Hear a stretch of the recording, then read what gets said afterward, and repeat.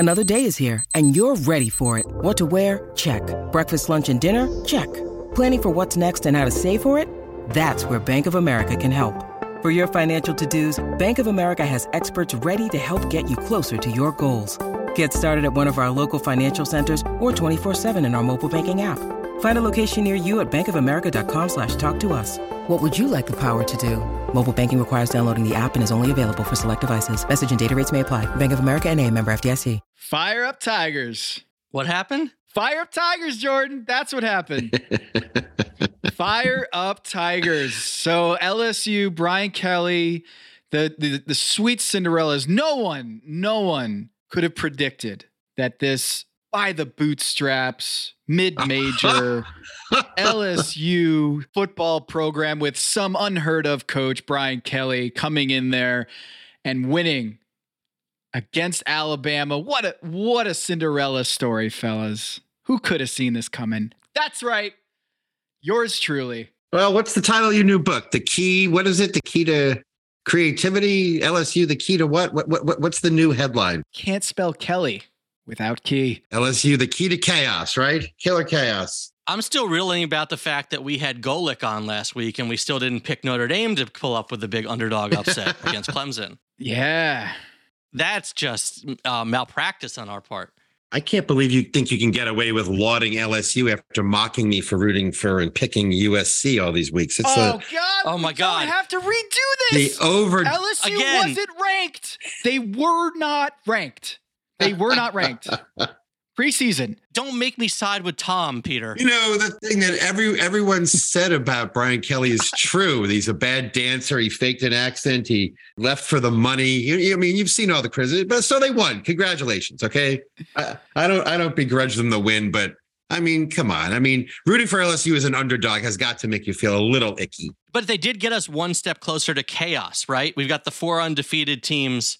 Michigan or Ohio State's going to lose. We just need a TCU loss somewhere, one more upset, and then I don't know how we're going to find 4 teams to be in the playoff. I want that. I need that. Inject it into my veins. Jordan, if TCU loses, then who's the 4th team? Tennessee, Oregon.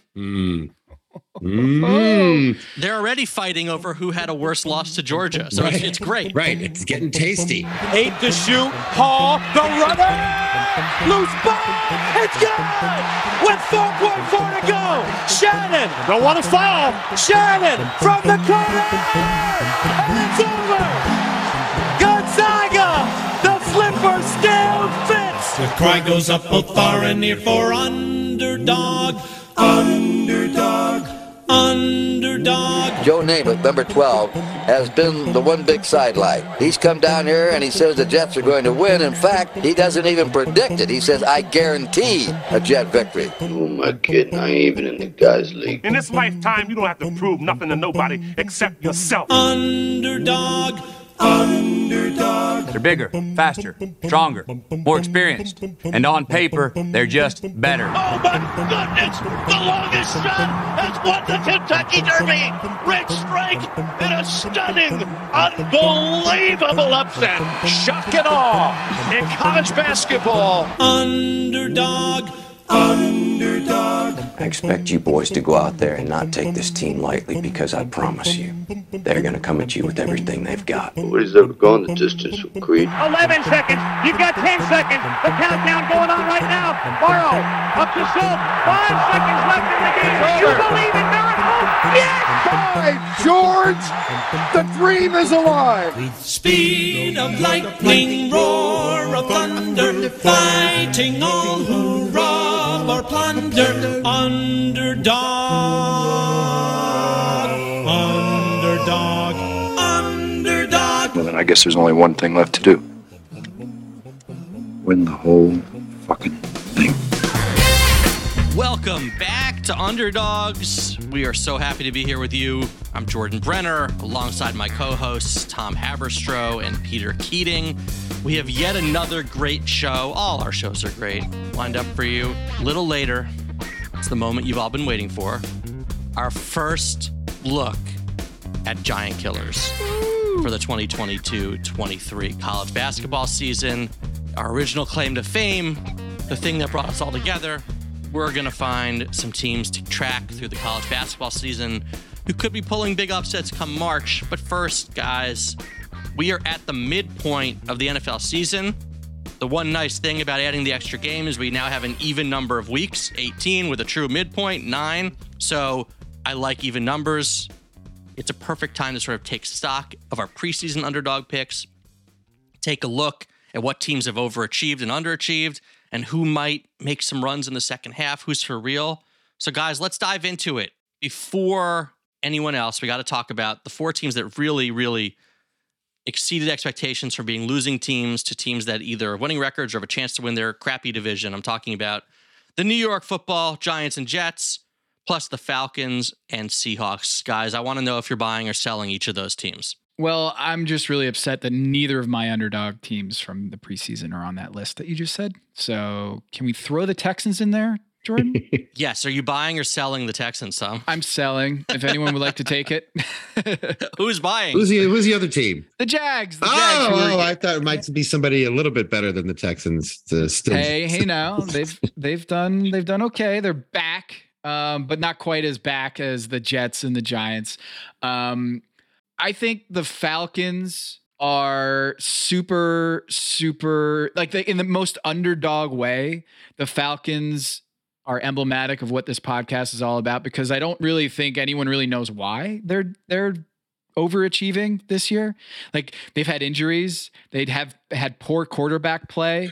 Their wide receiver core has been So like what is exciting about the Falcons? They're almost like kind of feel like the underdog that no one really wants to back. Here's the fascinating thing about the Falcons. Okay, they're 4-5.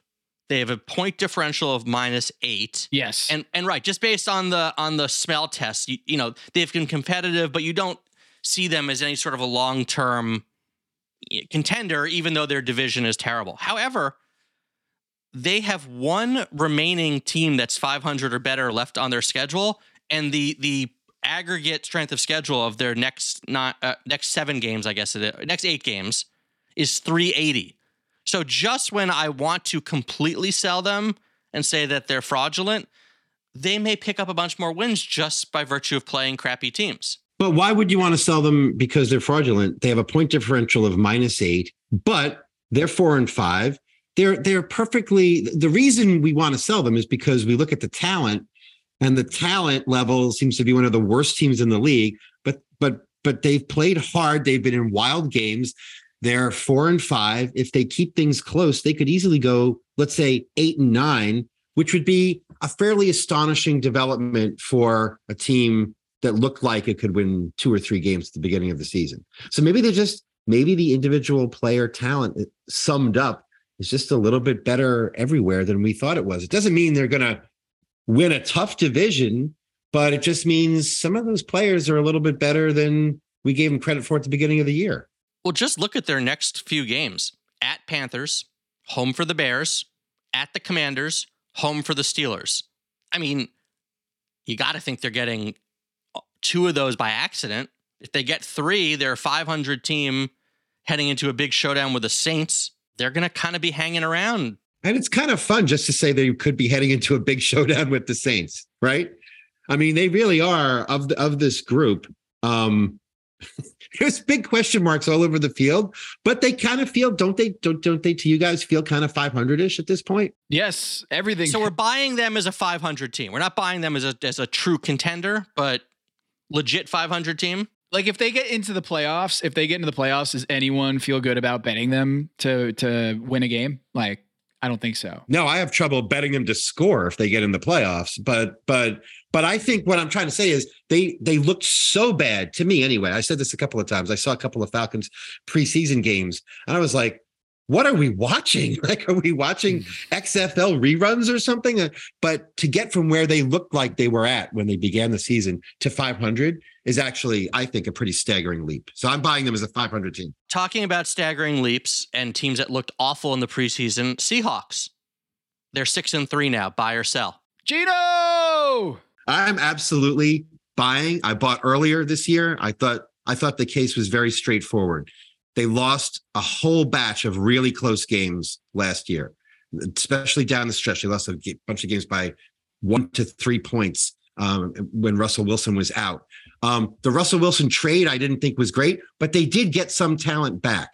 So that if they got any decent quarterbacking at all, they were going to be bringing, they should have had a roster that was going to be able to do better than they looked like they were last year. And then Geno's been a really pleasant surprise. I mean, it's an interesting bet. Would you have bet on Pete Carroll or Russell Wilson to have been the more important component to their success?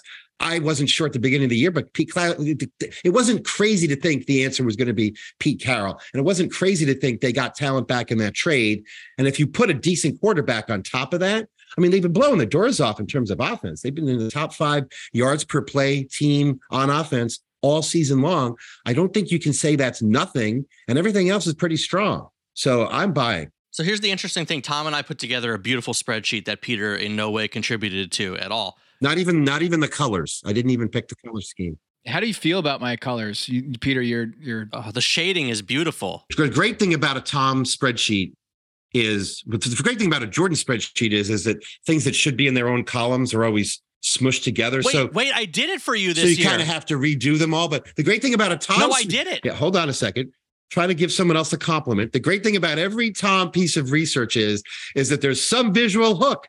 There's colors. It's colored and sorted, and the biggest greens are the darkest, right? The biggest numbers in green are the darkest, and the biggest numbers in pink and red are the darkest red. So conditional formatting, baby. But Peter, I put wins, losses, and ties in their own columns just for you. Thank you. Thank you very much. So speaking of which, the Seahawks 6-3, they've outscored opponents by 21 points. 538 projects, again, their Vegas over-under before the season was 5.5. Wait a minute. Are you saying the Seahawks are already at what you've described accurately at the midpoint of the season? Are they over their season over-under already? Yes, you and I have already. I've done it with the Jets. You've done it with the Seahawks. That's right. Let's take a victory lap around Tom. Yes. But 538 expects them to go 11-6. Their winning percentage of their future opponents is just 448. Yeah, look at their schedule. I mean, if this shouldn't be sustainable, it's going to be sustainable because they have a pretty easy schedule coming up. Let me rephrase the question, Tom. Do you buy them as a team that not only will make the playoffs, but could win a playoff game? I'm going to say no, but I do want to say that the Ken Walker draft pick looks amazing right now. He's been maybe the best back in the NFL. If they're going to make a run, it's probably because he's healthy and he's outperforming expectations. It's very rare that we have a rookie running back be this good this early. Can they win a game in the playoffs? I leave it up to the experts to say that. But I think when you look at, preseason over-unders, 5.5, how well they do in the playoffs, that would be a really interesting study. Are these Cinderellas that overachieve by 4.5, 5 wins going into the playoffs, are they kind of fall back to earth once it's a different season in the playoffs? I wonder what the research would say about that. In contrast to Atlanta, where the talent infusion has made this team better than people would have expected based on not knowing how good players are going to be before they joined the team. It's Geno, it's Walker, but also Charles Cross and also Kobe Bryant. I mean, they had a great draft. We're talking all about their offense, which certainly is exceeding expectations, but they've rebuilt that defense on the fly, and they're 12th in DVOA on defense. So it's not like they're only winning shootouts and not stopping anyone. Jordan, that's why I just mentioned Kobe Bryant. I don't know if you were there, but said Kobe Bryant. I usually associate Kobe Bryant with offense. But I have a question for you too. Jets or Giants to have a longer run in the playoffs? Just assuming they make the playoffs, both of them. Who do you like better in the playoffs, Jets or Giants? I would take the Jets for 2 reasons. Just think about what you just said. I would take the Jets in the playoffs. Just think about what that statement means. I know. In the grand scheme of things, that we're here in this conversation saying I think the Jets could have a good shot. I didn't say a good shot. Does Fireman Ed have compromising photos of you somewhere? I mean, maybe I have photos of Fireman Ed. Who doesn't? Yeah, he's beautiful, man. I think there's 2 reasons why the Jets could potentially win a playoff game more than the Giants. I think their defense is the closest thing to an elite unit on either of these teams. So on the right day, they can generate pressure, they can force turnovers. those are the types of things that can let them beat a better team. The second thing is we've seen it now. We saw them beat the Bills.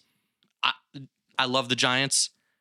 Other than the sort of fluky comeback against the Ravens, I'm not sure how they stack up against top talent.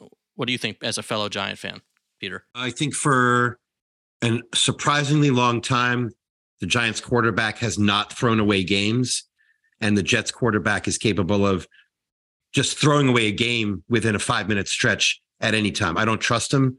I think anytime your plan as an offense is not based around maximizing and optimizing what you get out of players, or let's say it another way. Anytime your plan is based on keeping a player under wraps, and that's the best way to use them, you're in trouble. The Giants are not doing that with Daniel Jones this year. They're having him run. They're trying a bunch of trick plays. They're trying all kinds of things to get people involved in the offense. Aren't they literally going to the Wildcat to get rid of Daniel Jones? Well, that's better than running the ball on 3rd and 23 to avoid interceptions. But Peter, isn't everything we've learned in Giant Killers that against better teams, a high risk, high reward style is preferable? So should we really care that Zach Wilson could implode if he can also make occasional great throws? I haven't seen any occasional great throws is what I'm saying. He's just bad. He's not high risk, high reward. I think he's just bad, but that's a tentative opinion. He's very young.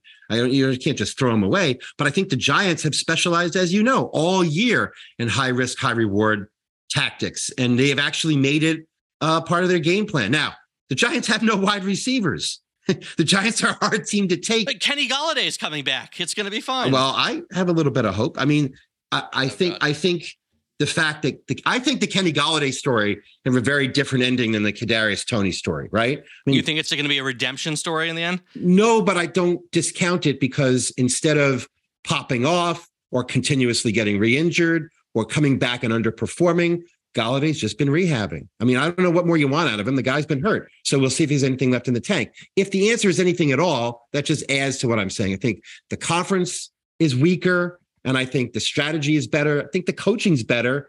I think Saquon's at least as good as Breece Hall. The quarterback play is great. And the thing that worries me the most about the Giants is Breece Hall. Breece Hall's out. He's out for the year. Right. Yeah. Where's the Jets running game? I'm so confused. Does that make sense to you, Tom? So I don't think the Jets have no offense. The Giants have an interesting offense. They have a little bit of offense. They have guys coming back from injuries and a weaker conference. Giants all the way. Tom, you asked the question. What's your answer?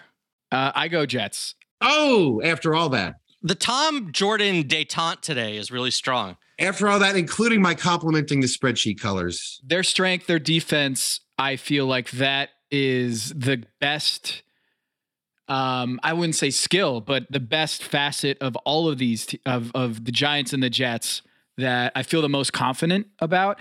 And I even think, this is crazy, I'm going to say that I would feel better about the Jets postseason chances if Joe Flacco was the quarterback than Zach Wilson. I just feel a lot better about my chances if I have him in 2022 than Zach Wilson. So I don't know what that says about my confidence in the Jets, that I would rather have a different quarterback than the one behind center right now. The last time we saw Flacco, though, he was really immobile.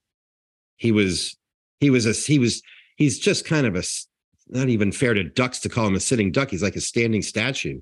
Well, let's give the Jets the same treatment we gave the Falcons and the Seahawks. They're 6-3 right now. They've outscored opponents by 20 points. 538 projects them to go 10-7. Their remaining opponents have a winning percentage of .551, including 5 of them with 500 records or better. So that's why they only have playoff odds of about 58%. And they're in a tough division. Everybody's over 500, the Patriots, the Bills, and the Dolphins. Do you think they're going to get to the finish line, knowing that they've already exceeded their over 5.5 win total that I not only announced on the show, but put my hard-earned money on and have celebrated victory with? I would say fade the Jets going forward, even though I picked them as a more confident team versus the Giants in the playoffs, simply because of that division with the Miami Dolphins and Tua getting healthy. And then you have the Buffalo Bills also in that mix. I would say fade the Jets. However, let's see what happens with that elbow of Josh Allen. True. I think there's been reports today even that he's still like game time decision for this weekend. And if that elbow becomes a problem, then the New York Jets season blows wide open. We'll see. But that injury variable for the Bills is the only thing that's keeping me kind of nervous about fading them. And the Giants, 6-2. They've only outscored opponents by 6 points. We know they play a one-score game every week except for the Seahawks loss. 538 projects them to go 10-7. Here's the interesting thing about their remaining schedule. It looks tough at first blush. 587 combined winning percentage of their opponents, but that's inflated because they play the Eagles twice more. Here are their next 2 games. Home for Houston, home for Detroit, which means they really have a good shot to be 8-2 going into Dallas on Thanksgiving. Then they have Washington twice still and the Colts at home. If you can win 4 of those 5 quote unquote easy games, you're 10-3, and then anything you do against the Cowboys, the Eagles twice, and the Vikings is gravy. Buy or sell the Giants making the playoffs, buy or sell the Giants as a team that's actually as good as their record. I'm selling. I'm fading. Is it bad to that I'm fading at like almost every one of these teams here? But I just think the rubber band effect, the plexiglass principle, as Bill James used to call it. So they're coming back down to earth. Saquon's shoulder also worries me. He's been battling through that all season. And it's one big hit away from knocking him out for quite a bit. So I'm nervous about Saquon as the breakout. That's not true.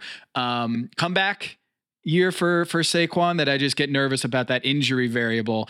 And I don't love their schedule going forward. They have 2 games, against an undefeated Eagles team. The wins are going to be harder to come by, and that strength of schedule scares me. Peter, I know you break down film of the Giants every week. What do you see in your analysis? In my sleep. What I find interesting about this team is that they're still very much a work in progress. They make a lot of waiver moves and pick up guys who've been released and try to fit them in and scheme them in. And they continue doing that after the trade deadline when they didn't acquire anybody via trade, but they keep trying out wide receivers, for example. So they're a team in flux. They're clearly not as good as their record. I mean, they could get outscored for the season easily. They could also get blown out the doors off by Dallas and Philly, right? And there's 3 tough games. So it's going to come down to very interesting games against the Commanders, and Giants have been iffy against Washington in recent seasons, even though we always, as Giants fans, we always go into the season thinking, oh, look, we're better than Washington. And somehow Washington wins a game or 2 every season, right? Or 2. So I think they're going to be good enough to get into the playoffs because of the games you've mentioned, and because also of something you've mentioned before, which is that you can look good because you win, but you can also start to win because you have a good record, right? The Giants put stuff together where they get another wideout or 2. And specifically, if they figure out a lot of this, maybe like a homecoming from a certain wide receiver, perhaps. I'm up for that. That'd be fine with me. Look, is that Amani Tumors? Yes, Peter is sitting in front of a photo of the Odell Beckham catch. But also, they got to get healthy, not just in the receiving core, but for their rushing defense. They've been getting gouged on long runs, and that'll be interesting to see what Houston does against them this coming weekend. But so they got to keep Leonard Williams healthy and in the lineup, and then their defense can be really stout because they're doing great. They're running great plays. I mean, we see that. So I think they're not as good as their record. They will get in the playoffs, and they're going to have to beware because this is a bigger step forward than anyone expected. So they're going to have to be continuously aware as an organization that they're not as good as their record. That's what's coming up for them, I think. Let me ask one more question before we because I like asking questions, before we shift to second half sleepers, okay? 2 other teams that are going to obliterate their preseason over-under, which wasn't as low as the teams we talked about. Both the Eagles and the Vikings were over-under 9.5 wins to begin the season. The Eagles are obviously 8-0. The Vikings are 7-1. 2 best records in football. Are they as good as their records? Are they legit Super Bowl contenders? Buy or sell, Thomas? Eagles for sure, legit Super Bowl contender. They don't seem to have a weakness. I loved what Mina Kimes said with Dominique Foxworth last week, just on the fact that like each game, another weapon just kills you. They've got so many different ways to beat you. And I always remember when Daryl Morey and Jeff Van Gundy were talking about at the Sloan conference. Hang with me on this one. The analogy, cross-sport analogy here is that Jeff Van Gundy like asked Daryl Morey or asked the analytics team, like, what's our most efficient play? And it was no play at all. It's like transition, like get the ball out, don't run a play. That's the most efficient play. And Jeff Van Gundy's takeaway was like, well, fuck, like that's just not great to hear as a head coach. And Daryl's point was a lot of the improv and the fact that you're unpredictable actually makes you a better team. So having different ways to hurt the opponent, each time that you add a new variable or another weapon that can beat you, it just becomes so much harder to defend against or to attack. And so the Philadelphia Eagles, by being unpredictably good in every facet, there just isn't any way to let up against that team. And so barring injury, I think they are legit Super Bowl contenders, if not the favorite. And they've got everything going for them right now. I don't see how you can kind of fade them as a Super Bowl contender unless I'm missing something. No, and I think you're onto something too. I think having a mobile quarterback is still somehow underrated. It's like poker. It gives you so many more outs. If things break down, to be able to take off and get 8 yards on 3rd and 7, going forward, I really wouldn't want my team to draft someone who couldn't move. I just think I understand it increases injury risk, but I just think it changes the game in such a dramatic way that, we saw Justin Fields run for 170 yards last week. Like, the game is changing.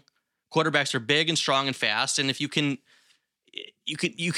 design so much more in your offense if they can move. And I think Jalen Hurts clearly has shown that he's not just a runner. He can throw the ball too, and it's exciting. You need a couple of things because that can be risky, right?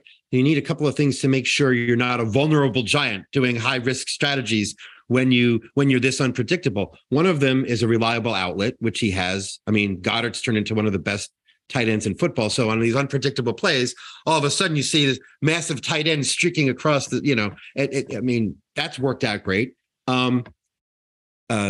Hurts has proven to be not only smart, but hard to rattle. That's hard to measure until you have some guy running around crazy like that out there, but he's been phenomenal. I mean, and the value they're getting out of him compared to where they drafted him, what they're paying him right now is tremendous. They also have a really impressive defensive line, which puts the hurt on opposing quarterbacks during whatever stretches they happen to hit where they might not be moving the ball as efficiently as they usually do. It was really impressive against Houston when it was a close game for a while last week, right? But once there was that one turnover, the pressure on Houston's offense to do something more to keep up, Philadelphia never relented. That's really, they're impressive, right? They're impressive. And even if what's the worst you see them going based on all of this, like 15-2 or something? I mean, that's the worst case scenario right now, right? Well, after the Giants sweep them, 15-2 is the best they can do. That's the 2. Am I right in assuming that we're all sort of selling the Vikings as a legit 7-1 top of the line team? Yeah, let's just see here. So they actually, 538 has them going 6-3 the rest of the way. They have an above average remaining strength schedule of a 526. They've got 5 remaining winning teams on their schedule. 538 still has them as going 13-4. I would bet the under on that. I'm not a huge fan of Kirk Cousins, despite his shirtless dancing over the past week. And I don't feel really great about that team, especially going up against the Eagles. Much like the Giants, they've won 6 in a row and they've all been by 1 score. I think the game at the Dolphins is probably the most impressive of that bunch, but weren't they outgained? They probably should have lost last week against the Commanders. And 4 of those games were home games. So I need to see more before I believe in them as well. Yeah. So we can, there's a sell that makes us all feel good, right? Yeah.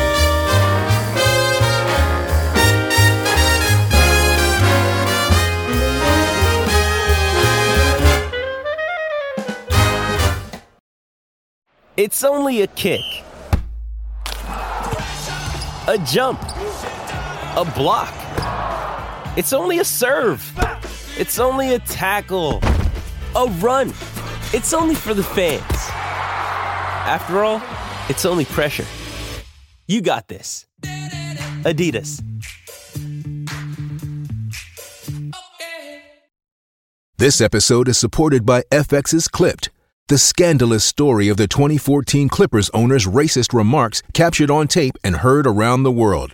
The series charts the tape's impact on a dysfunctional basketball organization striving to win against their reputation as the most cursed team in the league. Starring Lawrence Fishburne, Jackie Weaver, Cleopatra Coleman, and Ed O'Neill. FX's Clipped, streaming June 4th, only on Hulu. Hey, it's Kaylee Cuoco for Priceline. Ready to go to your happy place for a happy price? Well, why didn't you say so? Just download the Priceline app right now and save up to 60% on hotels. So whether it's Cousin Kevin's Kazoo Concert in Kansas City, go Kevin, or Becky's Bachelorette Bash in Bermuda, you never have to miss a trip ever again. So download the Priceline app today. Your savings are waiting. Go to your happy place for a happy price. Go to your happy price, Priceline. Let's pivot to the second half, guys. Is there anyone that you see who's been either off the radar or even has a losing record right now that you see making a big leap in the second half of the season? Well, there's this plucky underdog that no one has ever believed in. It's a guy named Tom Brady. Climb the mountain all over again. Yeah, it made me sad. It made me sad when I saw this pop on the spreadsheet. Hit the mules, climb the mountain, put them in the wagon. It's all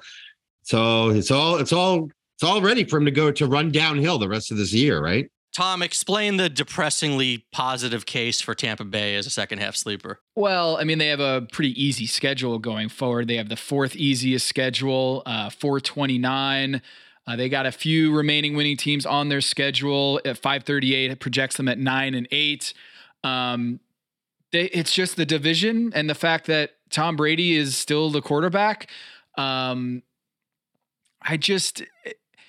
They haven't played horribly. I mean, it's difficult to bet against Tom Brady in any circumstance. And it's just when you look at the available dogs or the available teams that are not doing well, they have almost even point differential on the season. So it's not like they're lucking their way to a 4-5 record. It's just, to me, they got a pretty easy slate going forward, and Tom Brady under center, and their receiver core is healthier. Godwin's back. And they also, I mean, Mike Evans took a pretty big hit last weekend, but he looks to be healthy going forward. I think a lot of the drops that you're seeing from the wide receivers, I think there's just going to be a lot of positive regression going forward for Tom Brady. And so I'm buying the Tampa Bay as the second half sleeper. Something is still broken with their offense, though. I don't know if it's just the offensive line. Brady himself doesn't look as good. He's getting rid of the ball, perhaps because of the pressure that the line is giving up. He's dumping the ball off more. He's getting rid of it quicker. So even though he does have playmakers at receiver, they haven't been able to utilize them as in the past. The defense isn't bad. I'm with you that I think they'll probably win that division because it's so crappy and because their schedule will allow it. But I don't see them as a team that can make any noise in the playoffs. No, you're right. They're now a flawed team, but they're probably still the best team in the division. And I think Tom's point about drops look terrible. They especially if they come at a crucial point in the game, they stick in our minds, they affect our judgment, but they're not in a negative way. They're not predictable unless somebody just has the dropsies and then he basically drops out of the league in a year or two if you just can't hold on to the ball. So just regression on that, just the receivers playing a little bit better, just playing to whatever talent level they have, it's going to make them look a lot better, make Brady look a lot better and a lot happier or a lot more positively driven anyway. Tampa Bay has a league leading 19 passes dropped, tied with the Miami Dolphins, which is scary that the Dolphins receiver core could actually be better than they've shown. So there is a little bit of evidence that Tom Brady has had some really bad luck this year. Meanwhile, if you want a team that's really poised to make a big second half run, it's not a team with a losing record. It's the Baltimore Ravens. Absolutely. They're 6-3, okay? But they've got 8 games remaining. The worst combined record of any team in the league of their opponents, 353. Only one team is above 500. And keep in mind, the Ravens aren't far from being undefeated right now. That's right. They were up 10 against the Giants in the fourth quarter. They had late leads against the Bills and the Dolphins. Those are their 3 losses. I mean, it's scary to think about. And then you start to look at their next few games. The Panthers, the Jaguars, the Broncos, the Steelers, the Browns, the Falcons, and on and on and on. Wait. Then Pittsburgh, then Cincinnati, and that's it for the season. The next few games, that's it. It's their entire remaining schedule they could win. Right through.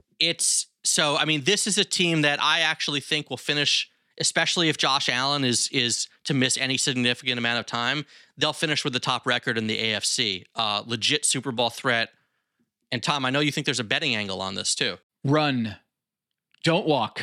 Run to DraftKings right now to grab plus 1,200 MVP odds on Lamar Jackson. Somehow, still, I'm looking at it. Patrick Mahomes, yes, the favorite to win MVP. Then Jalen Hurts at plus 250. Josh Allen plus 350, which probably is going to lengthen a little bit because of the injury question mark. And then Tua is even ahead of Lamar Jackson in the MVP. That's crazy. Tua's missed 2 games. Lamar Jackson, yes, he hasn't been peak Lamar Jackson this season. I think a lot of that is due to injuries to his receivers, and Rashad Bateman's out for the year, which is not great for his chances to win MVP. But look at that schedule. Carolina, Jacksonville, Denver, Pittsburgh, Cleveland, Atlanta, Pittsburgh, Cincinnati. Like that, he could run the table for the rest of the season. So Lamar Jackson plus 1,200. I can't remember. Did either of us on this show pick Lamar Jackson as a underdog MVP? Oh, I'm so glad you asked, because the Ravens were my Super Bowl pick and Lamar Jackson was my long shot MVP pick.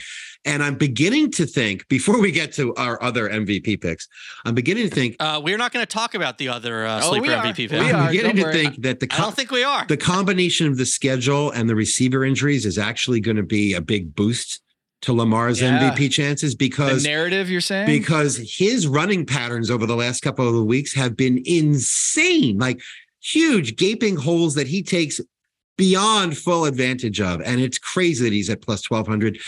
Like Seattle, except kind of in a capital instead of a lowercase way. The Ravens' case at the beginning of the season was pretty straightforward. They lost a bunch of close games. Their quarterback had been hurt. Once he came back, it was easy to see the pieces falling together.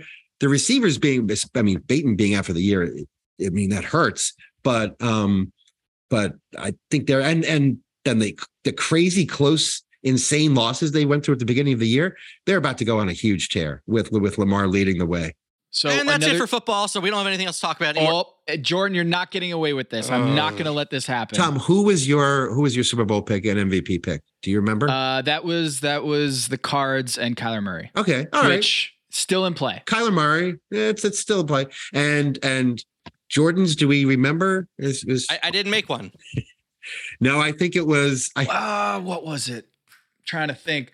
Was it possibly Matty Ice and the Indianapolis Colts that just fired their head coach out of the blue and hired Jeff Saturday, who has no coaching experience? And benched their quarterback, mostly for financial reasons. Yeah, imagine getting your MVP and your coach neither has a job. I'm terrible. That's amazing. I can't live this down. This might be the worst pick I've ever made of anything in my life.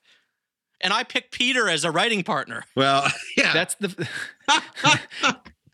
That is the football gods compensating for your run on the weekly dogs. You might not be able to predict the dog on the MVP race, but that is an amazing, amazing fall from grace for Matt Ryan and the Jordan Brenner household. I want to talk about this.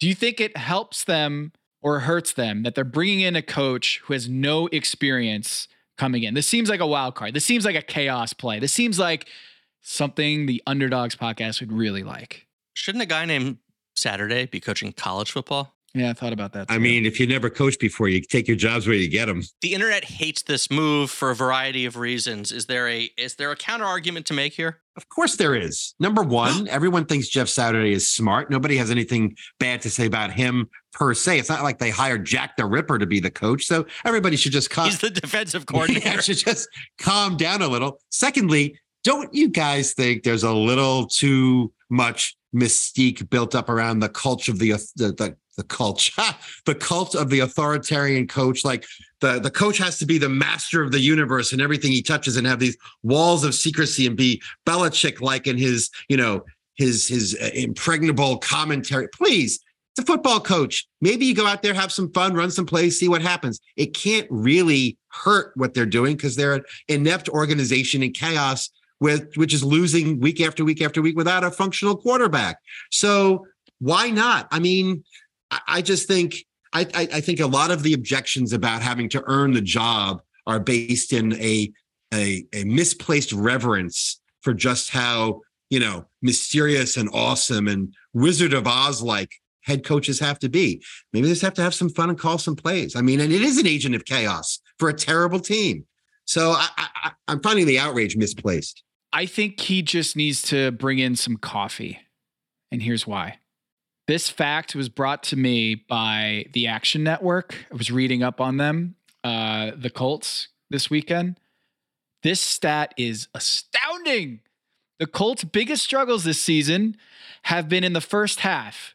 Indianapolis is 0-9 against the first half spread this season and have lost 11 straight games against the first half spread dating back to last year. 11 straight losses against the spread in the first half. What is that about? Well, that really speaks to coaching because that's the scripted part of the game too. Exactly. And actually they used to do very well in the scripted part when they had Nick Sirianni on staff, who's taken that to Philly. Wow. And when they had Peyton Manning on the roster, they did particularly well with scripted. They did, right? So again, is there anywhere to go but up? If the first series of plays, every single game, the plays determined by your coach, you're getting the doors blown off you? But Peter, you don't find this offensive from the standpoint of minority coaching hires that guys like Brian Flores get screwed, and a guy like Jeff Saturday can walk in the door without any experience and immediately get a job like this? All right, well, let me tell you why I do and why I don't. I think that you're right, there are a very small number of teams who give the keys to a new head coach who's not white that are already good, right? Most times, if you take a look at when black coaches in particular get hired, it's teams that are disasters. It has always had the stench of, well, we're ready to try anything, so we'll try a black guy. Now, I know the specific examples better in baseball than I do in football. You look at the teams that Frank Robinson or Maury Wills or even Dusty Baker early on took on. It was because the team was trying to get some goodwill somewhere by hiring a former player who had a good personality. When's the last time a black coach got to take over a really excellent team other than what's going on right now in Tampa Bay, right?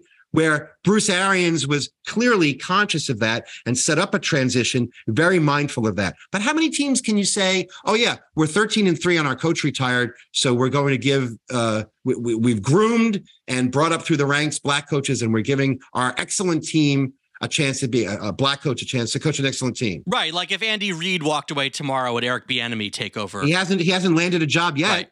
Right. So in some ways, when a disaster team, right, like the Colts, gives some guy a job, I don't know. I mean, yes, they should interview everybody who's qualified. They should interview non-white candidates, but I can't be upset about a black coach not getting yet another job with a crap hole organization that they keep him around as an interim manager. You think Lovie Smith's going to be here when the Texans get good with all their draft picks next year? I hope so. Right. It feels like he's just there to kill time. That's right. Well, to kill time and to gain the organization credibility. Right. Because they don't have it on the field. That's what they use black coaches for. So let's hope Lovie Smith gets to stick around. If Lovie Smith sticks around, would you rather see Lovie Smith stick around with the Texans or be hired by the Colts? I don't blame Jeff Saturday, and I will give the Colts this. If they truly think that Saturday is some sort of transformative coach, I mean, you probably would have made this move not in season. But if they really think he's some budding superstar,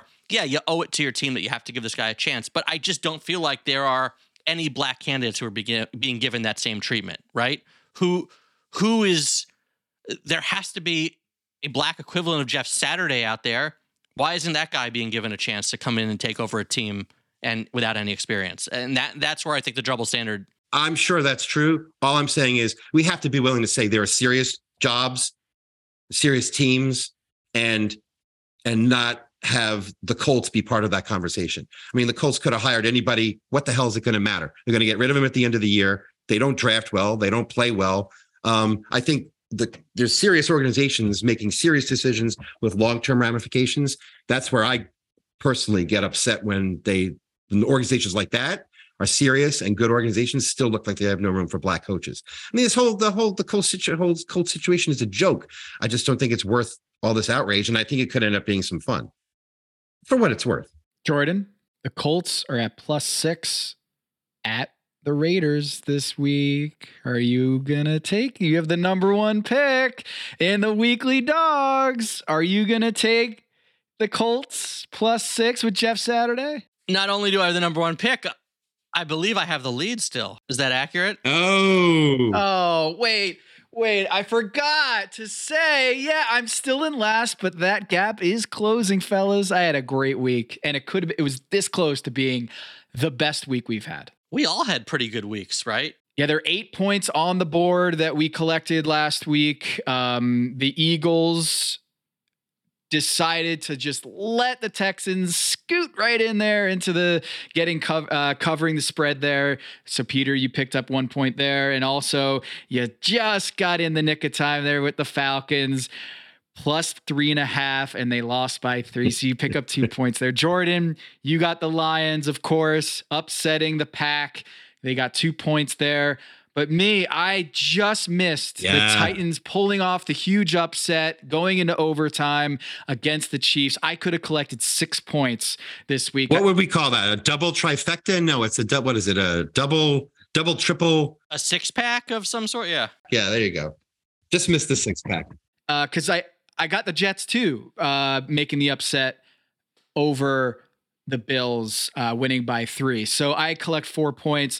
The scoreboard is Jordan 20, Peter 18. Oh, myself at 16. I'm closing the gap. Oh, it's close. I need another big week here.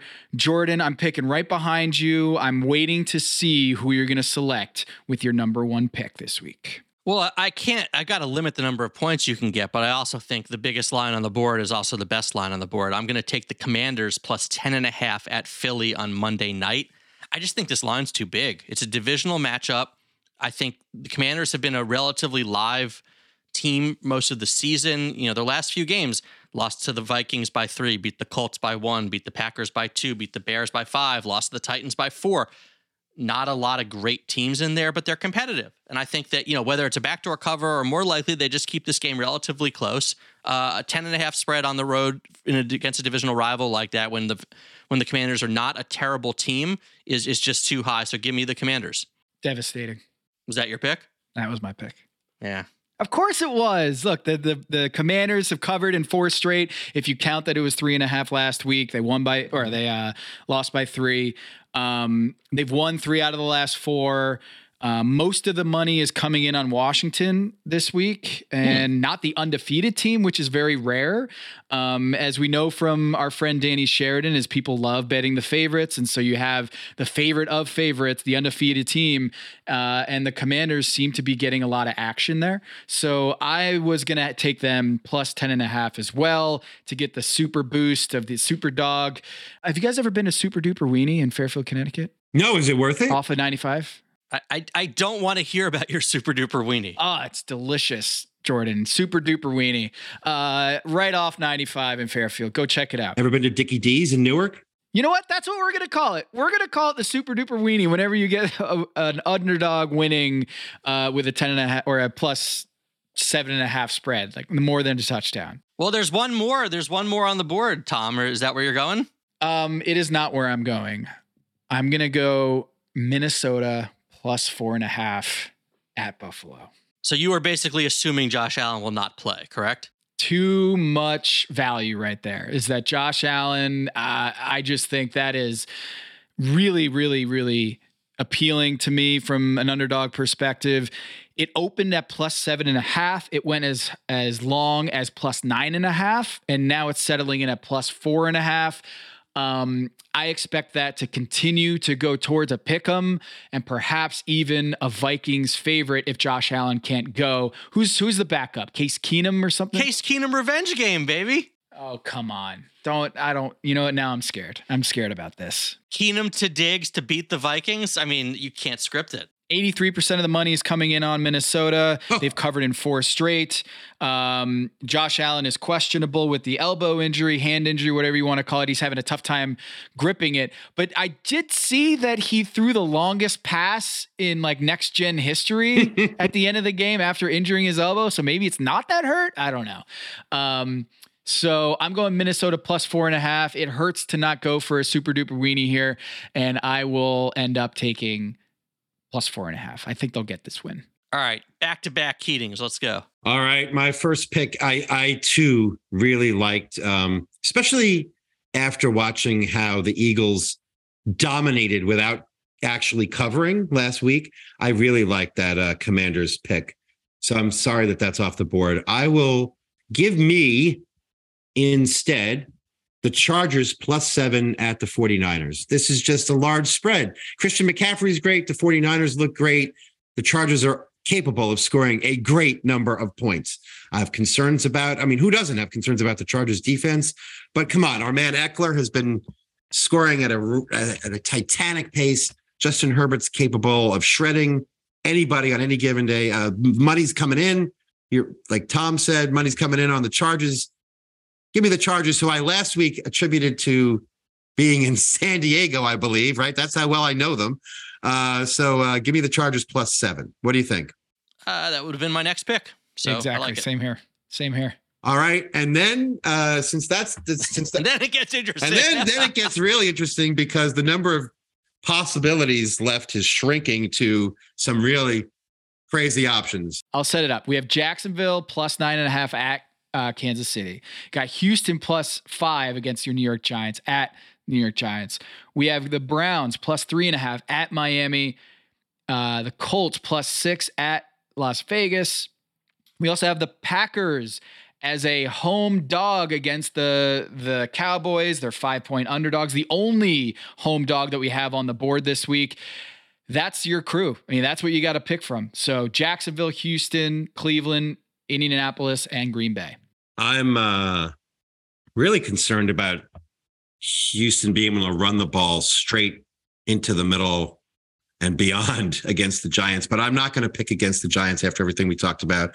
I'm going to go for the worst team on the board with only 36% of public bets backing them. Give me the Colts +6 at the Raiders. Yeah. The Raiders are in free fall.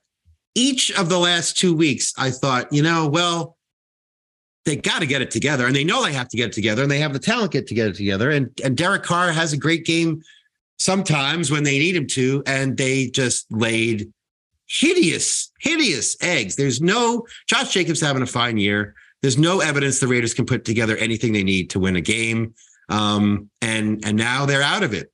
And this is also a true regression to the mean bounce play, because teams that have just hired new coaches are about 500 against the spread. There's literally nowhere for those teams to go up, but up when you make a midseason coaching change. So they usually go up. So give me the Colts, who are, I think, even though I've picked the Lions a couple of times, I think this is the worst team straight up that I have ever signed on to supporting, but give me the Colts +6. That's a good number of points against a terrible team. I was gonna go with Indianapolis there too. Here's the stat from the Action Network. Over the last 20 years, 33 teams have fired their coach in season. Those teams have gone 15-18 straight up and 17-16 against the spread in their next game. What's interesting about that, you might say 15-18 straight up, that's not good. But those teams had a 27% win percentage prior to the head coaching change. So the fact that they've gone basically 500 after the coaching change, that's a huge jump. And then they're also against the spread percentage was 37% before the change. And then they go a little bit above 50% after the change. So that jump is actually pretty impressive. It might just be regression to the mean, but I like that. Indianapolis +6 at Vegas. I guess I have to pick here. I'm going to go with Green Bay. This seems dirty to go with Green Bay after how bad Aaron Rodgers and the team has looked going against Dallas. They're at home, great, but just, I don't know. This is just an Aaron Rodgers play. Green Bay +5 going against Dallas coming out of the bye. Makes me sick to do this. Oh no! I will not be rooting for my own pick, but 5 points is too big right now for the Giants to be laying to anyone. So I'm just gonna. The Giants never beat anybody by 5 points. Right. So I'm just gonna take the Texans +5 at the Giants and hope I lose. Okay, there it is. So Jordan, you're taking the Texans +5 at the Giants. Commanders +10. Oh man, can I trade both of mine for that pick? Would you take Green Bay and Minnesota and trade it for your first pick? I feel like this is the kiss of death on that Commanders pick, man. There shouldn't be this kind of consensus on it. Oh, so you're willing to trade? Maybe we'll talk offline. Okay, we'll talk offline. Wait. You can't end up with 4 picks in the week, though, can you?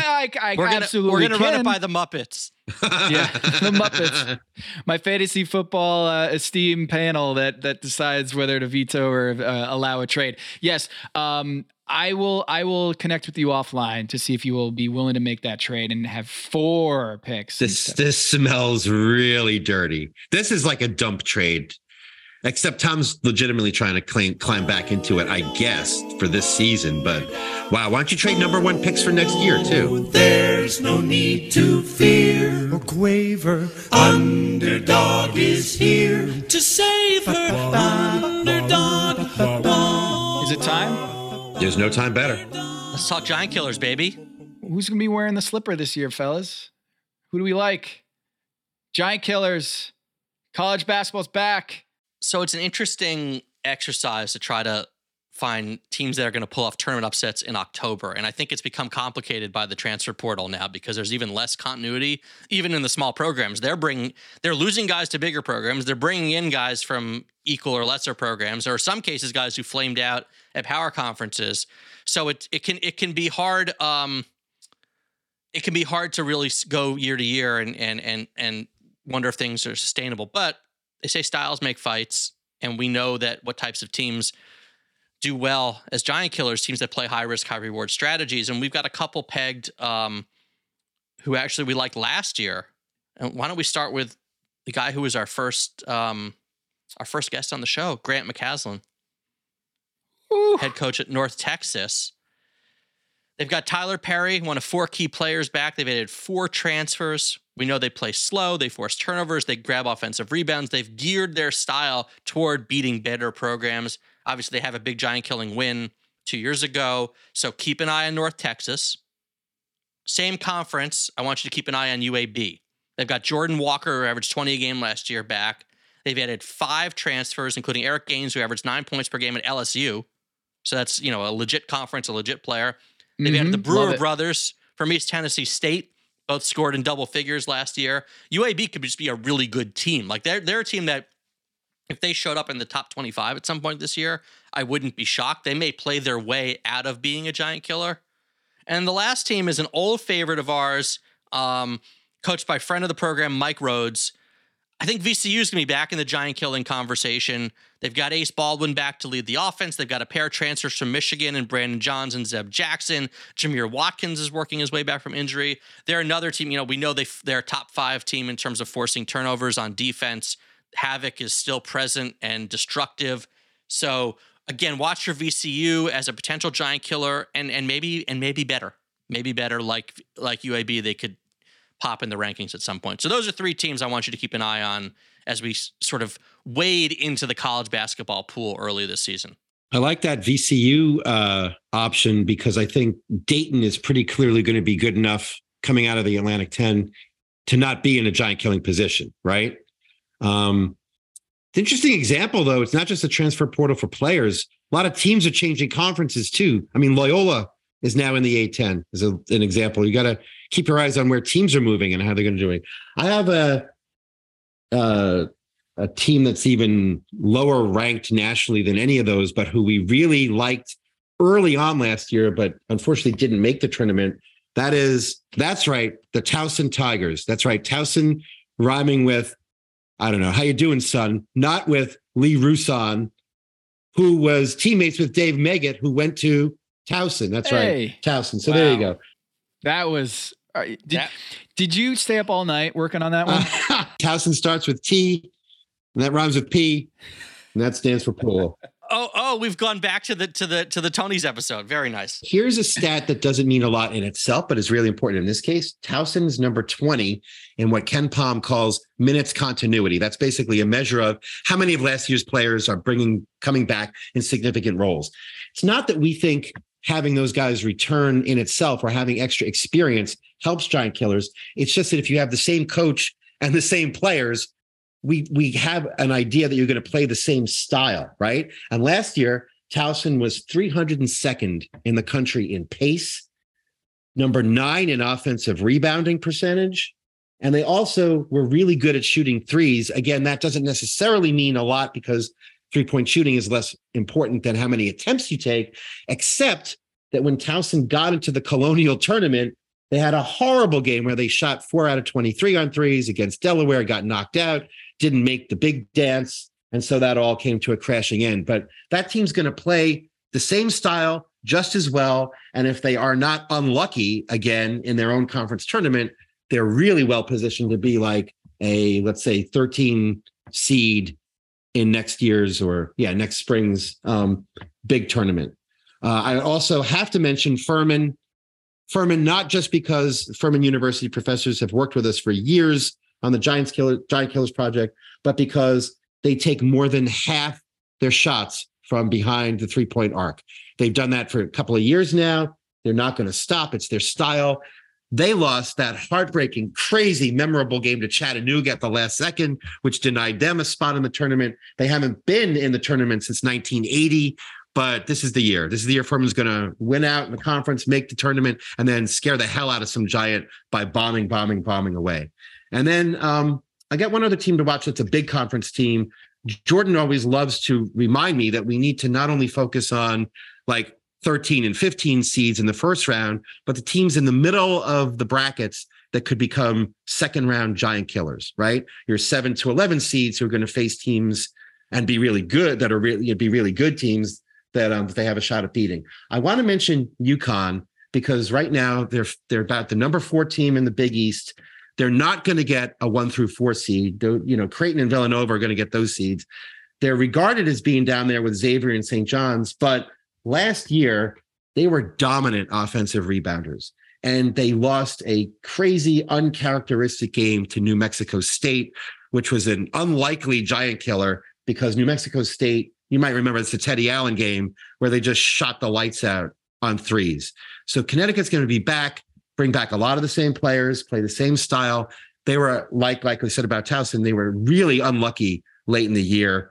And if their offensive rebounding sustains like it should, but it didn't in that one game, I'll give them extra possessions, and there'll be a very dangerous second round and further giant killing possibility from the Big East. So what do we got, Jordan? We got North Texas, UAB, and VCU. And I mentioned Towson, Furman, and UConn. There you go. Might as well just, fill out your bracket now. Guys, got a question for you. What are you guys doing on Saturday? I believe you've invited us to a tailgate in beautiful Winston-Salem, North Carolina. I'm hightailing it to North Carolina, yeah. What are you doing? There's a certain game at noon on Saturday at the Prudential Center, and I'm wondering if you guys are going to both attend and report. Think underdogs. Think St. Peter's, Seton Hall. St. Peter's at Seton Hall. Oh my gosh, okay. Shaheen. Excellent. St. Peter's at Seton Hall.